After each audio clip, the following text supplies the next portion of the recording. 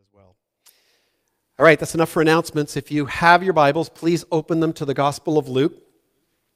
We're going to be in the Gospel of Luke, chapter 16. We've been going through this gospel for a long time, but I want to give a little bit of a preface to that this morning, speaking to our current moment. I asked this question last week. I'm going to ask it again, even though, again, I can't really get a response, but I mean it. The question is, how are you doing? Honestly, how are you doing? You could let us know, by the way, by texting or emailing or calling us. We do have places on our website where you can contact us. We would like to know. I would like to know so that we can pray for you and encourage you. I had the opportunity, as I've just mentioned, with our small group, our community group, up in the Highlands to gather together over Zoom we used actually at that time. And it was a really incredible thing. And I would encourage you in the same way. Text people, phone people, FaceTime people. People need encouragement, and you do as well. And so I'm sure that most of you who are watching today, at least the people I speak to, are feeling just a little overwhelmed by what's going on. And maybe a little anxious, and maybe also experiencing fear. I was really blessed by the songs that Anna picked for our singing today, where really speaking into that, because the truth is that in Christ, we have no fear. Perfect love, which Christ has brought to us from the Father God, casts out all fear. And so we need to turn to Him. So I want to encourage you specifically in a couple of ways as we read God's Word today. And the first is this. I do this on a repeated basis anyway here on Sundays, but I'm going to do it again. I want to encourage you, now that you're home, most of you should be and are at home, read your Bibles, open the Word of God together in your home, with your wife, with your family, with your kids, with your family. And if you're by yourself, FaceTime somebody and read the Word of God together and bless one another with the Word of God. And secondly, as I've said, check in with one another. And can I encourage you, especially with those who we know don't have a family in Squamish, and particularly the elderly in our church or in our community. Listen, it will be an encouragement to them. It will be a comfort to them. And I'll tell you what, it'll be an encouragement to you too. But may I make one suggestion? Let's not talk about COVID-19 when we're doing that. Let's talk about the Word. Let's talk about what God is doing in our lives, and let's talk about all those blessings. So don't focus on that. One other preface, actually I got a couple before we dive into the Word today. Earlier this week I ran into one young man in our church, and he was like 6 feet from my truck window, which was awesome. And we were talking, and he said to me, he goes, actually, Glenn, I just realized, but my generation, his generation, has never dealt with something like this. Never dealt with something that other generations have dealt with like this. And I got to tell you, I was really glad to hear him say that. And the reason for that is because it's true. It's very, very true. I want to suggest to you that what's happening today is this generation's most significant reality check. And how you deal with it and how you learn from it will shape the rest of your lives and the lives of all of those around you. I remember well, actually, when I was 7 years old. It was a long time ago. It was 1962, and I came home from school one day, and Dad was home from work early, which was unusual. Both Mom and Dad were in the living room watching our black and white TV, 1962, and what really concerned me was that Mom was crying. My mother was crying. They were watching Walter Cronkite on the, I believe, NBC or ABC U.S. News. And what happened from that day and for the next 13 days was that television was on the news almost every day, and there was fear in our house. I was 7 years old, and I still remember it. I remember the fear that my mother had. Why were they in fear? Well, Soviet leader Nikita Khrushchev and Fidel Castro had enacted a plan to build multiple ballistic missile silos in Cuba. And they were at loggerheads with the newly elected President of the United States, John F. Kennedy. For 13 days, we came as close to a nuclear holocaust as I can remember. That was scary.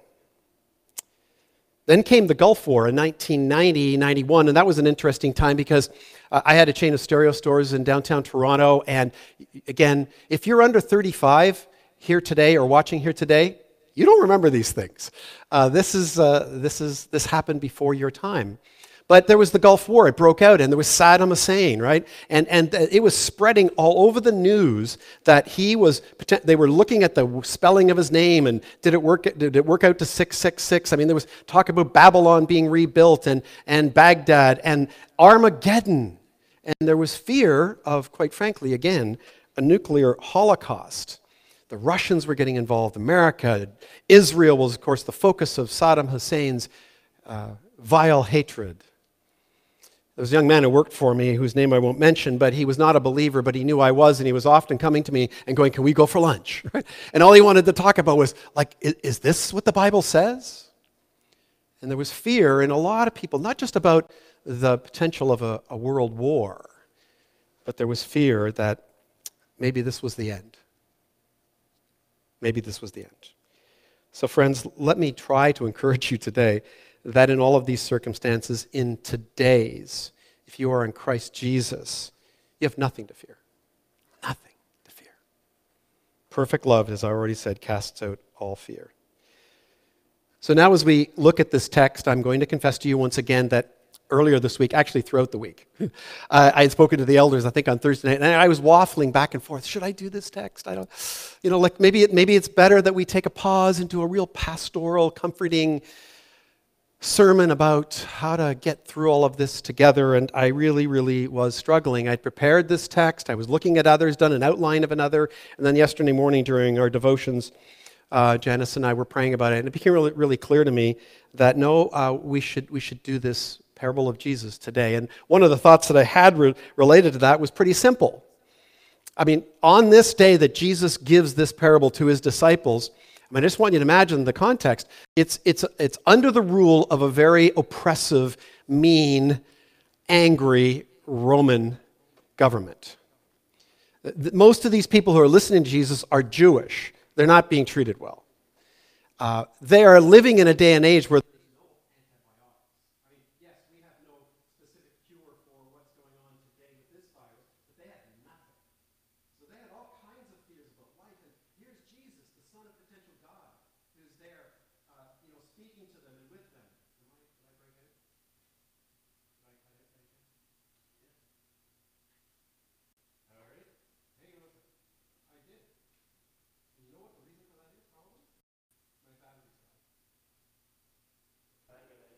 double A's, but they're back on now.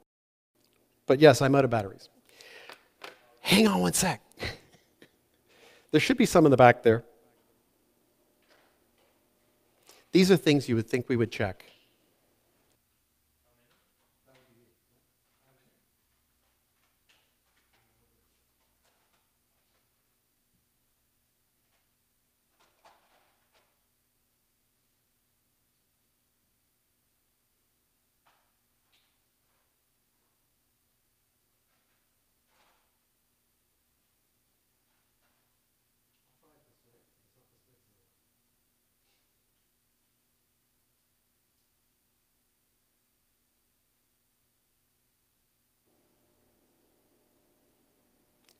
Awesome.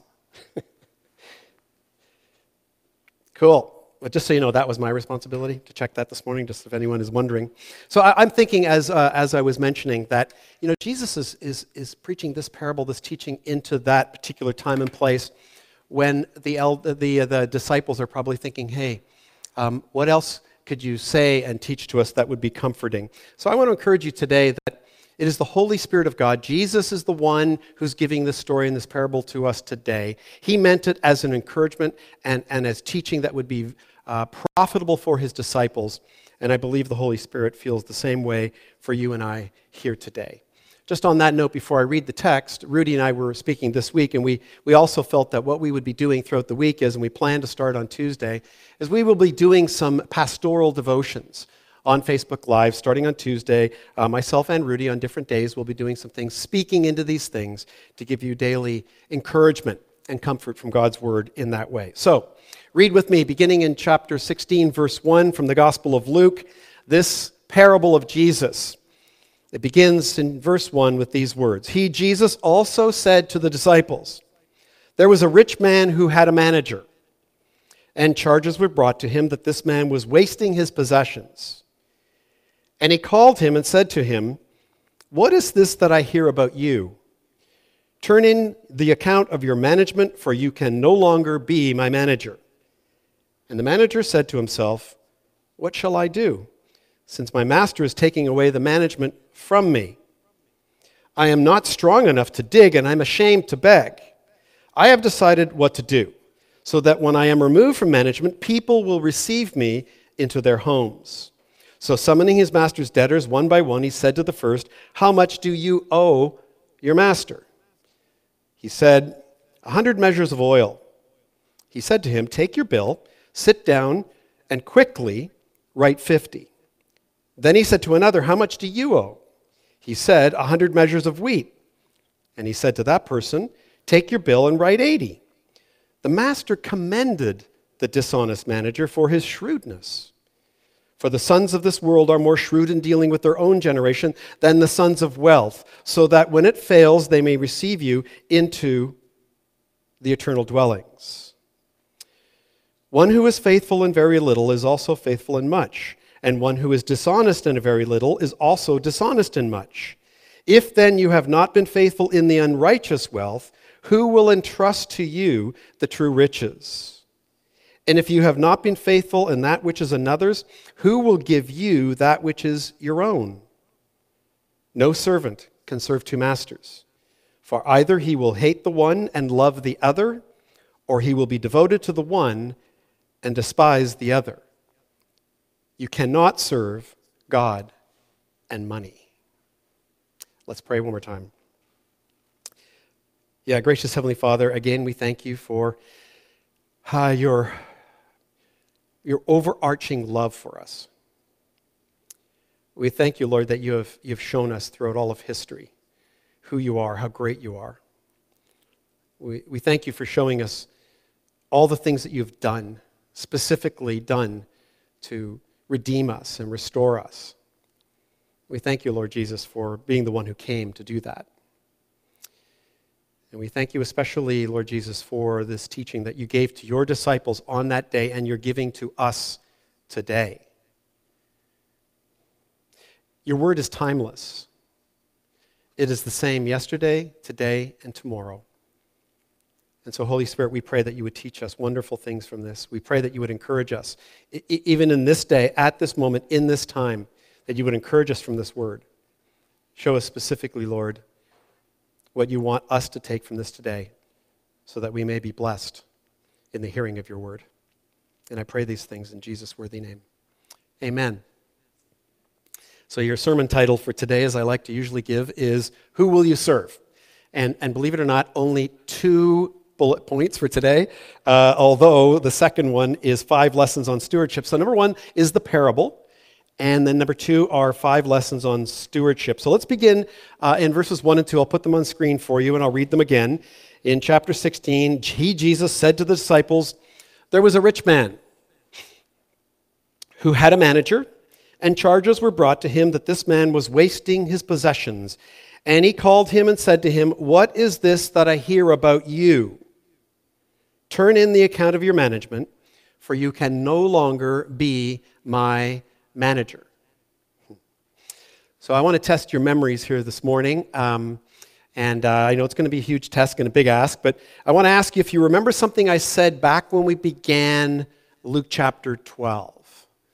And Jesus used the words, saying to his disciples, beware of the leaven of the Pharisees. Do you remember? Yeah, okay, I understand, not likely. But what I told you at the time was that chapter 12 was a pivotal turn in the gospel. It was from this point on, at the beginning of chapter 12, that 2 things were going to happen. Number 1, Jesus was going to turn his face towards Jerusalem, and he was going to begin his walk towards the cross. And so at this time, it became imperative to him to do the other thing, which was to prepare his disciples. He needed to teach them. He needed to prepare them for 2 things that were coming.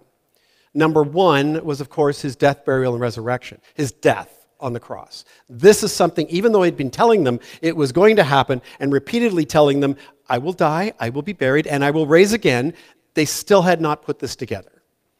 And every time, quite frankly, he brought it up, it just brought more fear into their minds. Secondly, though, he wanted to really teach them and encourage them about the mission that he was calling them to. And that mission was the kingdom of God, the expansion of the kingdom of God. And it was going to be, the way that was going to happen, the way that was going to expand was through the ministry of the church and every Christian, every disciple making disciples who make disciples. And this is when he began to do that teaching. So his focus has been on them. He's been focusing on teaching them all that they will need to know, but also he was teaching them to be careful, not to be influenced by the world around them, especially what the prevailing culture was saying about what really led to a happy and to a successful life. But he was also wanting to prepare them for the persecution and the rejection that would come for following him, and the rejection that obviously came to him. And so he wanted to prepare them for these things because he believed, Jesus believed, both of these things, the pressure of the culture to give into the culture's way of seeking happiness and success in this life, but also the persecution and suffering they would go through for being followers and believers in Jesus. He believed that those pressures would ultimately, literally, make them ineffective. And so today, after 3 consecutive parables, yes, the crowds keep following Jesus in this period, and yes, the Pharisees keep asking him questions, and he responds to them, but his focus is on his disciples. And so today, after 3 consecutive parables that are directed at the Pharisees, with, of course, the disciples being present, and, of course, the lessons being for them and you and I as well, he turns to them, and his focus is on them, and again, he turns to his favorite way of doing that, telling a story, a parable. And that's, again, why I think it's so good for us to do this today, is because there's another story going on out there, I understand, but maybe we can pause for a moment and just enter this story. That's what Jesus would want us to do, is come into the story. So the parable opens with the story of a rich man who had a manager. Another good translation of that word manager would be the word steward. So that's a person who's responsible for things that aren't really his or hers and is responsible to look after them and deal with them in a way that would honor the master, in this case, the rich man. So apparently in this story, someone had brought charges or accusations to the rich man, to the owner of these goods, about the manager. And the essential charge is this. We see in the text that he was wasting the owner's possessions, but as we will see as the story goes on, what he was actually doing was marking the goods up and embezzling funds. He was robbing people as he sold them. And that's what they brought to the owner, that this manager was embezzling from them. He was charging above and beyond what the goods were really worth. So remember, this is the story I was thinking about. This is the story of a wealthy man, right, who has a manager. And that would imply that the manager is probably getting a decent wage if he's working for a wealthy man. And yet, human greed is at work here, and he's looking to make more than enough. And so here's what he do. He basically calls this dishonest manager before him, and he says, listen, you're fired, okay? Bottom line is you're fired. And listen, before you clean out your desk and your office, I want you to gather all your spreadsheets, bring it together. I want to see where things are at, and then get out. You're fired. Then we read in verse 3, and then the manager said to himself, so this literally means he's thinking to himself, right? What am I going to do? Since my manager is taking the manager away from me. I'm not strong enough to dig, and I'm ashamed to beg. Well, he's a pretty sharp cookie. He's quick on his feet, for sure. But look how he assesses the situation. This is important. What this means for him. I mean, he's been fired, and he's going to be unemployed, and his biggest concern is himself, right? His biggest concern is his own skin. He's thinking, oh man, listen, as soon as this gets out, that I've been fired, all the people that I've stolen from, all the people that I've embezzled from, all the people whose lives I've made more difficult are number one, not going to want to allow me into their home. But number two, there's no way in the world that if I wanted to work in construction, which I don't, there's no way in the world that anybody is going to give me a job. And secondly, if I was to start begging, good luck with that. Again, so he is clearly just concerning himself with, thought I lost it here again. He's just concerning himself with himself. So what will he do? Well, again, he's an embezzler, a con man really. And of course, he has a plan which is rather brilliant. At least some people might think so. He decides to call in all his master's debtors, and he asks the first one, how much do you owe my boss? And the guy says to him, 100 jars of EVO. Okay, so I made that up. It's extra virgin olive oil, but 100 jars of oil, right? And so now I want you to look at this very carefully because it's possible to miss exactly what's going on. He says to this guy, okay, I'll tell you what you do. Quickly, take the bill, or let me take the bill, and let's rewrite that bill and adjust it to 50 and call it even. Just pay the bill. So it might look to us on the surface that that's what he's trying to do. What he's trying to do is actually get his boss's money back, to maybe get his job back. But how's that going to work if he gets back less from everyone that is actually owed? You get it? You see what's going on here? See, what's happened is he actually only sold the first gentleman, the first person, 50 jars of oil, or what was worth 50 jars of oil, but he marked it up 100%. And so he was going to keep the 50% when that bill got paid. And so people knew this. They could see that was happening. And he was going to keep it for himself. And so he goes on and does that with the other. 50% more for himself from the first person. It's pretty sneaky. From the second person, he only marks it up 20%. Maybe this person was a pretty good negotiator. But still, he's marking up and he's skimming off the top. And so it's ingenious. I mean, in those days, it was kind of like, it's the norm. It's like tax collectors. Right? This is what happened.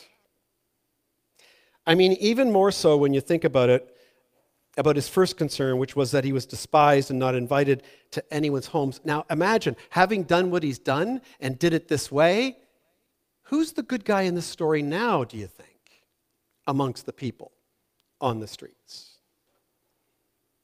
So let's watch this. In verse 8, the master commended the dishonest manager for his shrewdness. For the sons of this world are more shrewd in dealing with their own generation than the sons of light. So first of all, let's see it this way. In the parable anyway, this master is impressed with the dishonest manager, but for what? For getting him his money back? Maybe. But actually the text tells us, no, it's actually for his shrewdness.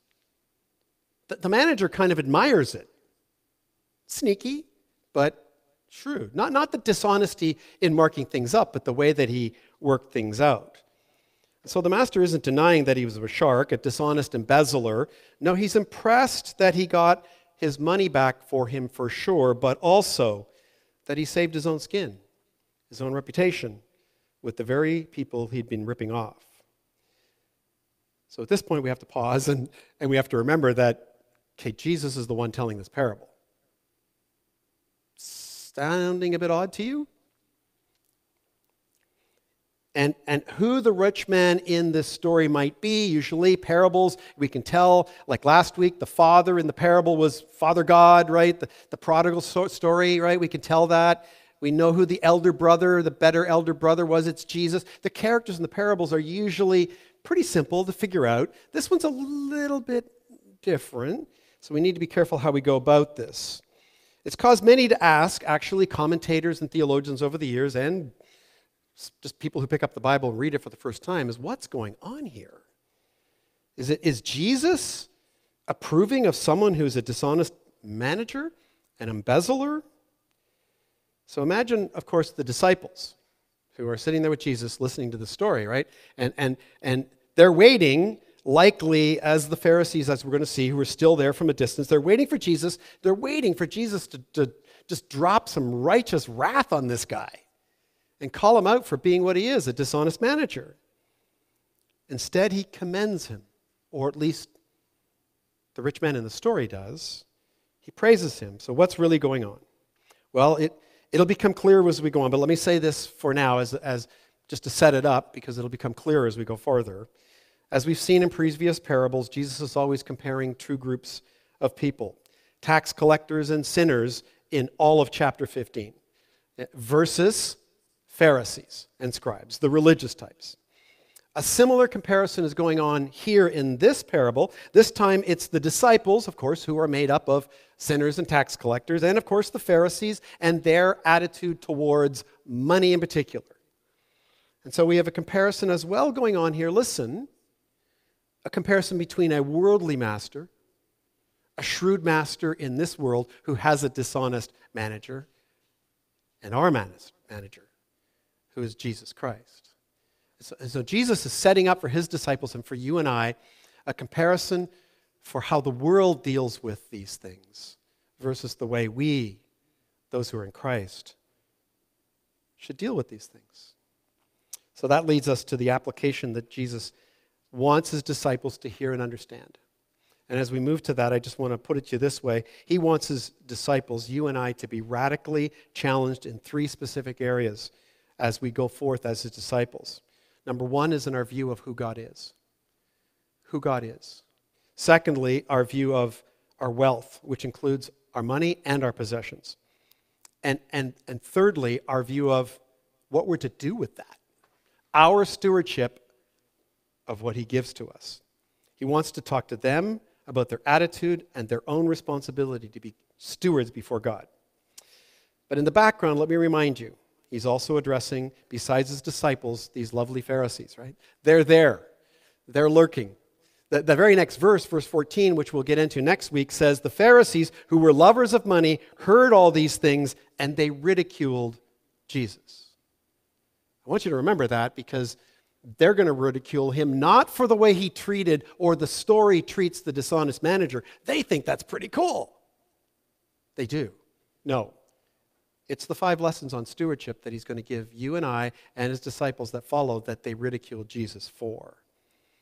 So point number 2, 5 lessons on stewardship. Let's look at the first found in verse 9. And Jesus says, I tell you, make friends for yourselves by means of unrighteous wealth, so that when it fails, they may receive you into the eternal dwellings.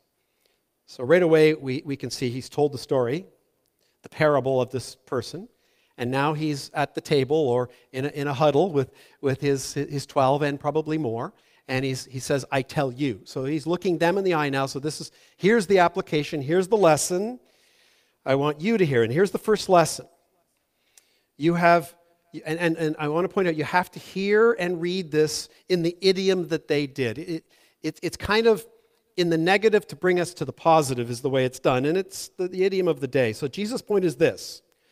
Look, you can see from this story that the dishonest manager used his position, his wealth, and his possessions to, listen, gain earthly or worldly dwellings. In other words, to gain more of what the world has to offer for himself.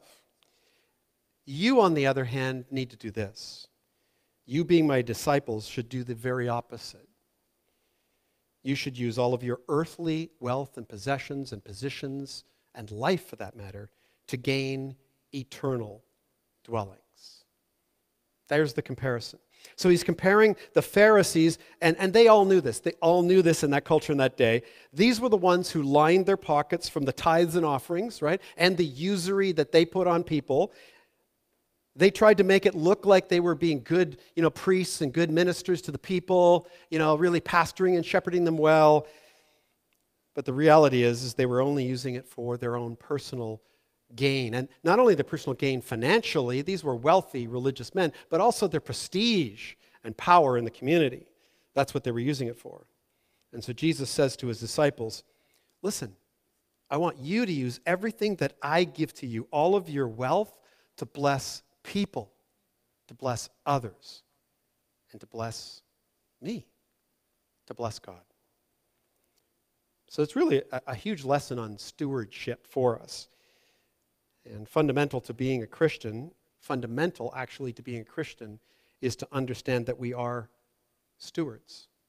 In the beginning, God created the heavens and the earth, and then he told Adam and Eve, he told our first parents to go, right? And go, yes, and be fruitful and so forth, but also have dominion to care for, to be stewards of my creation, of everything that I've given to you.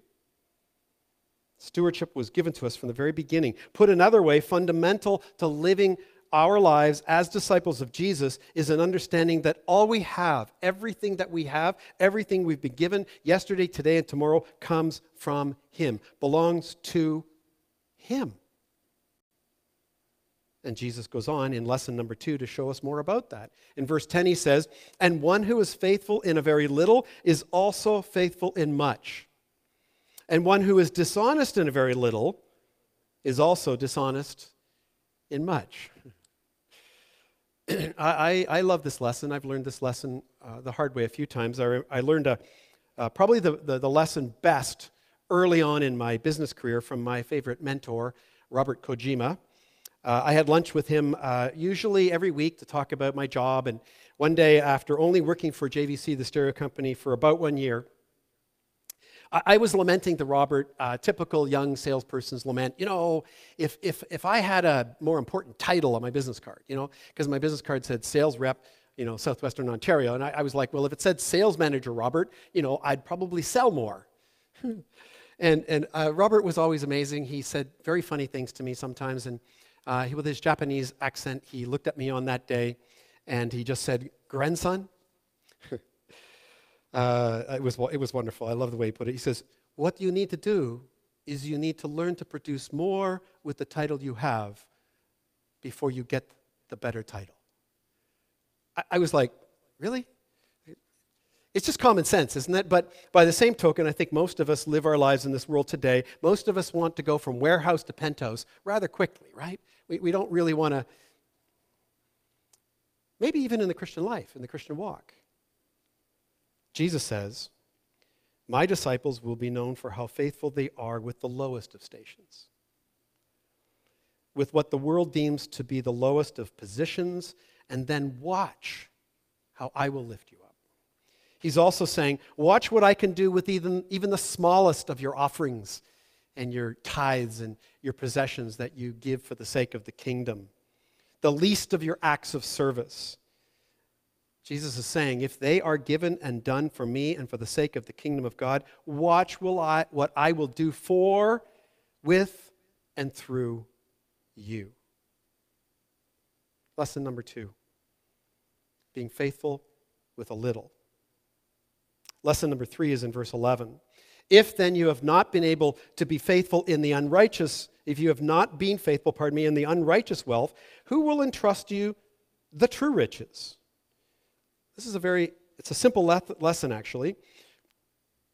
Jesus wants his disciples to know, you and I to know, that our use of everything we have, including our wealth and material resources, is a spiritual indicator of where our hearts are. He's already talked to us about that. For where your treasure is, your heart will be where? Also. He's already taught about that in where? Luke chapter 12, verse 34. He's already talked about that. So this is a great lesson. It's an indicator of what our hearts are focused on and what our hearts are trusting. Does your use of your earthly blessings, wealth, and resources indicate that you're more interested in your eternal dwelling, in your eternal position in Christ in heaven when you die, or your earthly dwelling? Right now, the present. Again, where is your treasure? Lesson number 4 is in verse 12. And if you have not been faithful in that which is another's, oh, this is good, who will give you that which is your own? So again, it's a very simple lesson, and it refers directly back to what we said earlier. And so I want you to look at the verse again, especially the word in that which is another's. So what is that? The another in this case is our Master Jesus, and it takes us back to the heart of stewardship, which is that all that we have is His. Everything we have is actually not ours. Everything we have is His, and it's for us to steward well for Him and for the sake of others. So what's his point? Well, his point obviously is your worldly wealth is what? It's that which is another's. Everything that you have, everything that you and I have is that which is another's. It belongs to somebody else, and he's saying here that if you don't rightly understand this and master money, then you're not going to be ready to receive the truly valuable inheritance to come. Our choices, our priorities, all ought to reflect a kingdom agenda in which we have set our eternal values, the values we think are most important, on the heavenly riches, not on earthly, on temporary riches. Listen, I understand in this time and day right now, this might sound like really challenging teaching. But I want to encourage you, Jesus knows that. The Holy Spirit knows that. And it actually is good teaching. Because all of us are probably going to find ourselves stripped back a little bit. So our use of the Lord's wealth is an indicator of what we perceive to be true wealth. And then finally, he gives us lesson number 5. Verse 13 says, no servant can serve two masters, for he will either hate the one and love the other, or he will be devoted to the one and despise the other. You cannot serve God and money.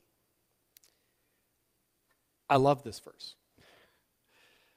Call me crazy, but I always have.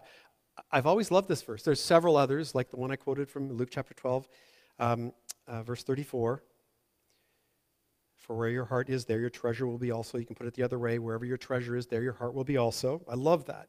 One of the reasons why I love it so much is because, in my opinion, it's one of the clearest examples of how honest and truthful Jesus is with us. It's just true. It's simple truth. It's the synopsis of all the things that he's been trying so patiently to get across for the last 2 years to the religious and the irreligious, to the immoral and the moralistic. It's the synopsis of it. When it comes, basically what he's saying to this, when it comes to faith in God, forgiveness of our sins, and the blessing of eternal life in Jesus, it's either all him or all me. Or all fill-in-the-blank idol of your choice. It's one or the other. You can't have two masters. So in this parable, Jesus is teaching them, and you and I here today, that for the disciple, the Christian steward, the choice is always God and his kingdom first over money, possessions, and anything else.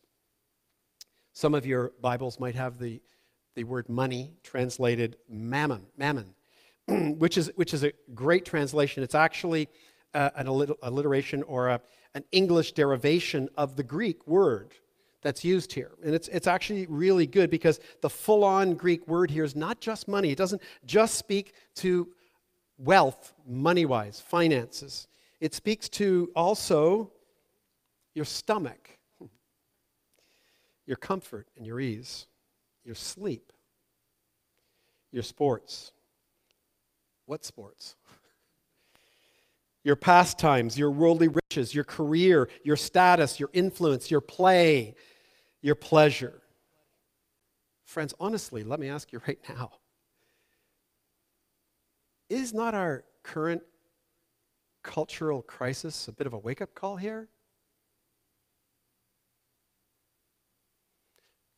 Is not what's going on right now the fact that all of these things, many of these things, need to be stripped away from us?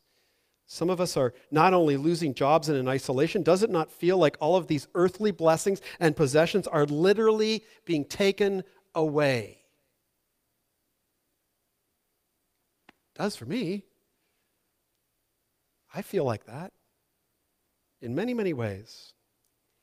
Friends, what Jesus wants for you and for I is this. He wants you and I to know that the good steward deliberately chooses God over things, and he or she also believes this. We believe this. I hope you believe this. God is not a means to an end. God is the end. Everything else is the means. When we die and we go to heaven, it isn't going to be about who we're going to get to see again.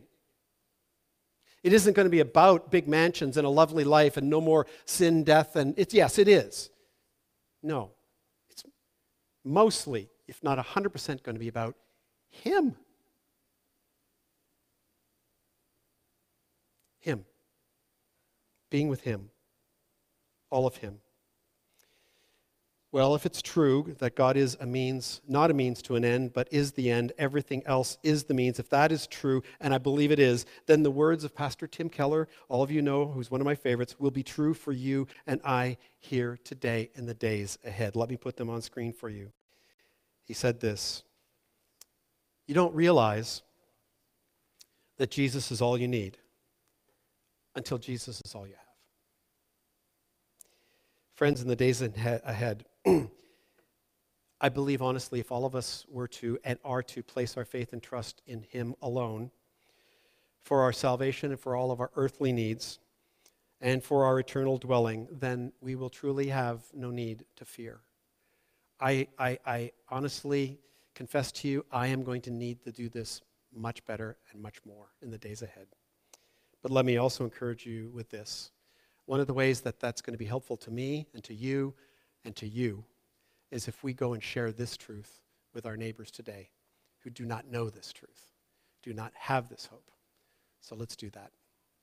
Pray with me, would you?